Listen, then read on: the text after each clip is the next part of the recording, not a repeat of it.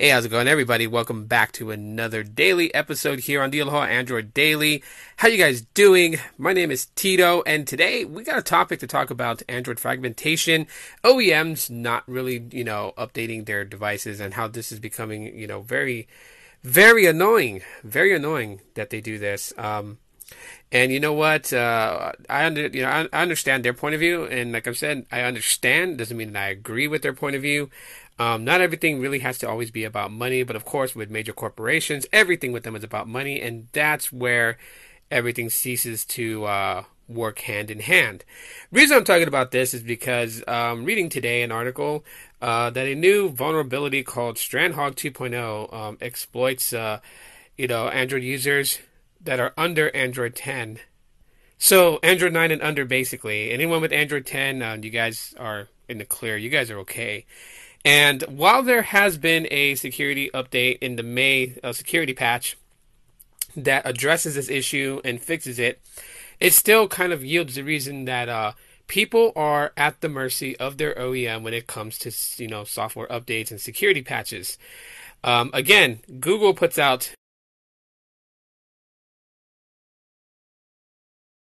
not.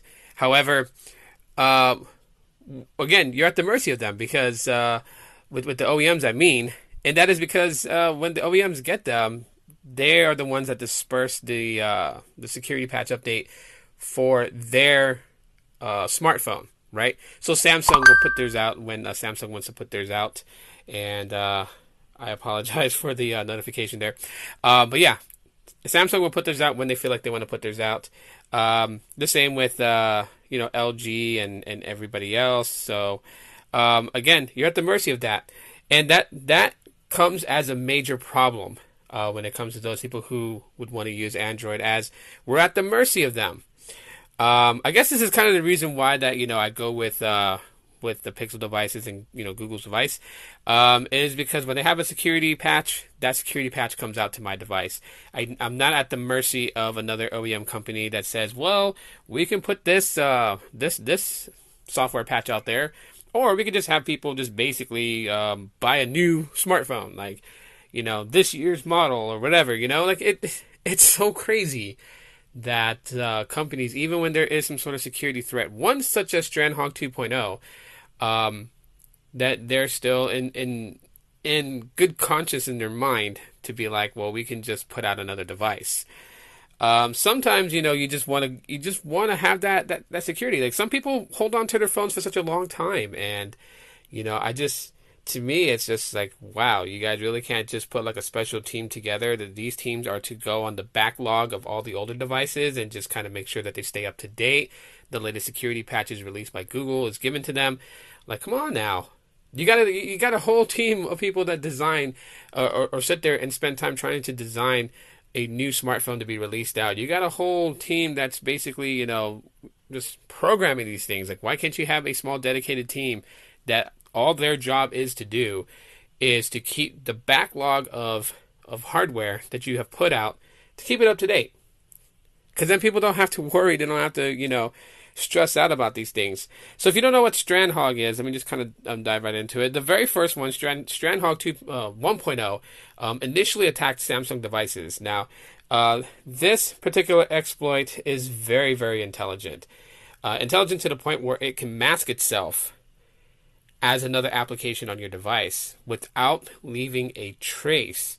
Literally putting an overlay on something to gain access to login credentials and things like that. This thing could sift through and see your your conversations. It can see your texts. It can see everything. It can even see login credentials and grab banking information. Like, this thing was pretty crazy, and it only affected Samsung devices. And Samsung has put out the security patch to rectify that. But again, more than likely, Samsung is going to pay attention to their S line, their Note line, and some of their newer lines like the A line. But like the old one, like the J line, those ones, not sure if they got the security patch. Now, Strandhog 2.0 is pretty much that, but it's not directed towards Samsung devices only. This impacts Android devices that are running Android 9 and earlier. So if you're on Android 10, then you're pretty solid. You're okay. But for those that are on Android 9 and earlier versions of Android, you have to hope that one, your OEM put out the May security patch, which patched this according to Google. They had that in there. And if not, then you are vulnerable at this point. Now, Strandhog 2.0 was basically found by a Norwegian, basically research lab. They've dubbed it Strandhog 2.0. As the old Strandhog, it's basically the evil twin is what they're calling it. So here's initially what it does. It hijacks applications by setting a task infinity of one of its activities to match the package name of any other app. Then setting allow task reparenting. So its own manifest, the Strandhog app would be launched in the place of the target app. So in layman's term, basically, say you have Netflix. This thing can mask itself at Netflix, that when you touch your screen to launch Netflix, you'll actually be launching this exploit. And everything will come up as if you are launching Netflix. Except that it's this thing. And if it requires login credentials, it's going to grab that when you plug those in. Or if you, happen to have Smart Lock on and then all your login credentials pop, then you'll definitely be giving access to that. So it can mask itself as the Gmail icon itself. And again, this thing leaves no traces. Okay, so it's really hard to spot it. And that's what makes these things, so crazy. These malware, these exploits that, are, being found. And yes, again, while people could be like, well, that's why I stay with iOS, I stay with Apple because they're secure. Yeah, we get that. No one's going to argue the point that Apple security is pretty good. Okay, no one's going to argue that point. But not everybody wants to be on iOS and be using an iPhone. Okay, not everybody wants to. People want their own different things. And so by that, this is where the fragmentation really kind of like does more damage to Android than it does any good. The fact that certain OEMs don't want to update a good amount of the devices, right? I mean, think about it. This is why that, a lot of people who back Apple have a lot of ground to stand on when they want to have these OS debates and wars, right?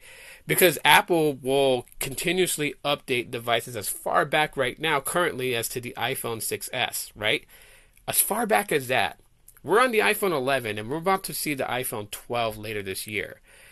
And the iPhone 6s is still getting support, is still getting updates, right? Well, we don't see that with other OEMs. I know, Google and the Pixel, they're trying to imitate that same strategy, obviously, because it's a no-brainer. You want to keep your backlog of devices that people are still currently on, because not everybody upgrades all the time, and they at least 3 years of support for a Pixel device. Okay, I'll take it. I would love if they would just continue to support it until they can't anymore, but that's wishful thinking. But companies like Samsung, companies like LG, companies like Motorola, they're not really good at it. They don't go down that same path as far as keeping their backlog of devices up to date. I think the only other company that is non-Google but is not following the same path as Samsung would be OnePlus, as the OnePlus 5T just got updated to Android 10. So OnePlus is kind of keeping its backlog of devices up to date. It may not do it as quickly as Apple does it with their iPhones, but they are at least doing it. And I have to give OnePlus a big shout out for that. We need to kind of like look at this thing in a different aspect. And I know that even if I can say this, even if I can sit in the boardroom of Samsung and say this, they're not going to change their method to their madness, because they're only looking at dollar signs. Their thing is and it's an aggressive approach to the market, If they can force you to upgrade to a newer phone, they will. They will, and they will not hesitate. And they don't care how much you love your Note 10 or your Note 9. They don't care. I mean, you can have a Note 7. Of course, you really shouldn't, and you shouldn't be turning it on. But yeah, even if you had the Note 5, even if you had the Galaxy S5, they don't care how much you love that device. You can stand there in the boardroom of the Samsung board members and tell them, like, you're such an avid follower of Samsung that you call yourself a Samsung Knight and you really love your Galaxy S5. They're not going to go and put out a current update for the Galaxy S5. They're just not. Their whole thing from there, if you were to kind of preach that to them on how much you love the Galaxy S5, then they're going to tell you, well, if you love the Galaxy S5, you're really going to love the Galaxy S20 Ultra. And they're going to sell you on that and have you spend buku of dollars, hundreds of dollars to buy this Galaxy S20. Instead of just saying, hey, maybe we should update our backlog of devices that we currently see are still circulating in the market today. I mean, it's one thing if they're like, okay, statistically, no one's using a Galaxy S5 anymore, so we can stop support for that. I totally get that. But if there's still people out there with Galaxy S9s, there's people out there with, the Galaxy S7, the Galaxy S8, then you should still continue to try and give updates to those devices, and not when you feel like it, at a timely manner. If you put out, say, a June security patch for the Galaxy S20s, then you should have that same security patch available for Galaxy S7s in the same time. Put them all out. Like I said, dedicate a specific team that all their job to do is to make sure that the security patch will bond with the older devices without causing any issues or, any reputable damage. This can be done. They can allocate funding to that, hire a team to do it, or bring specific key players within the company to create such a team. They could do this. This is a problem that Android is plagued with.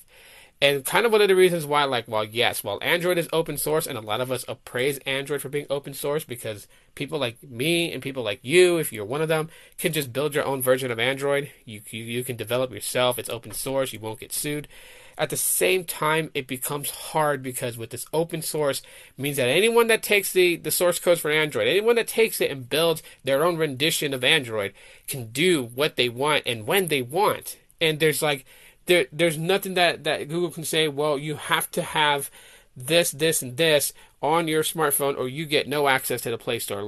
They can't strong arm these companies to go and force older devices to get the latest security patches that fix vulnerabilities such as Strandhog 2.0. They can't do that. That would be negating their whole thing of the open source project. So we're stuck between a rock and a hard place. Some people will feel like, well, Fuchsia is going to fix all these problems because Fuchsia is not going to be open source. Fuchsia is going to be Google's down-packed actual mobile OS that runs on IoTs. But then there's also this big thing of that Fuchsia is just going to be for IoTs and not really for smartphones, and where Android OS will always remain on the smartphone side of things and competitor to iOS. If that is the case, then we are at the mercy of the open source kind of stabbing us at the same time while, giving us a nice massage to make us feel good. It's such a weird concept to it because there's good and there's bad. There's always going to be good and bad, yin and yang. Okay, the Chinese proverb to that. There's always going to be good and bad. One cannot exist without the other in this situation. And while people will say, well, Apple is the most secure thing in the world, I mean, yes, they emphasize on security, but let's get real now, okay? iCloud accounts get hacked a lot.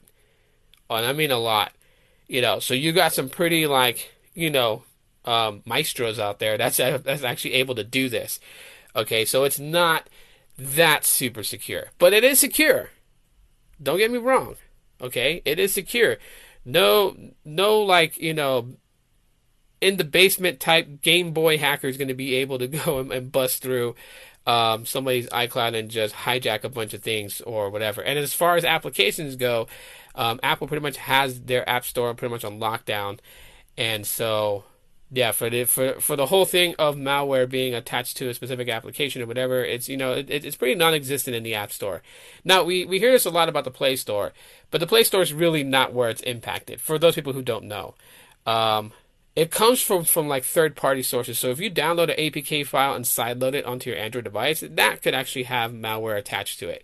That's how things get into your Android device, is just by going after things like you want a free version of a specific game or a specific application, and you find there's a cracked version for it online, download APK and install, sideload it basically, and that thing can have a bunch of malware and bugs attached to it.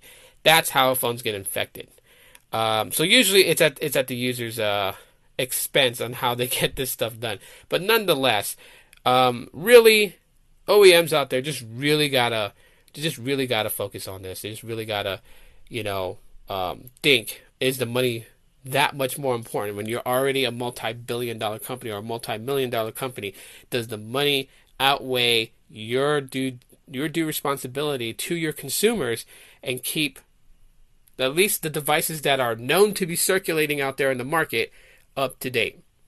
And so that's my rant for today, guys, right here on the Aloha Android Daily. Thanks for taking the time to listen. If you're listening to this on YouTube, smash that like button. That really helps out. If it's on your favorite podcast source, I hope that you do follow, and so you guys will never miss an episode. But that's it for right now, guys. Thanks for listening. Happy Hump Day, by the way. And also, guys, real quick, if you have not checked out Technoid's channel, I definitely recommend his channel, and I'm going to be pushing for his channel to make it out there for everyone to find, as some very solid videos from a no BS standpoint. And you can tell, I challenge you guys, go to his channel, watch one of his videos, and you will see, you can just tell just by looking at his videos how much work he puts into his videos. And I honestly feel like that amongst all the noise out there in the tech community space, this is one that you need to zero in on, and he deserves your guys' support. So please head over to his channel, check out his videos, smash like buttons on his videos, subscribe, hit the bell notification on his videos. That would be so dope, and never miss an episode. But anyways, guys, I'm going to jam out of here, and you should too. Thanks for peeping the podcast or listening to the podcast, and I will talk to you on the next one. And as always, guys, aloha.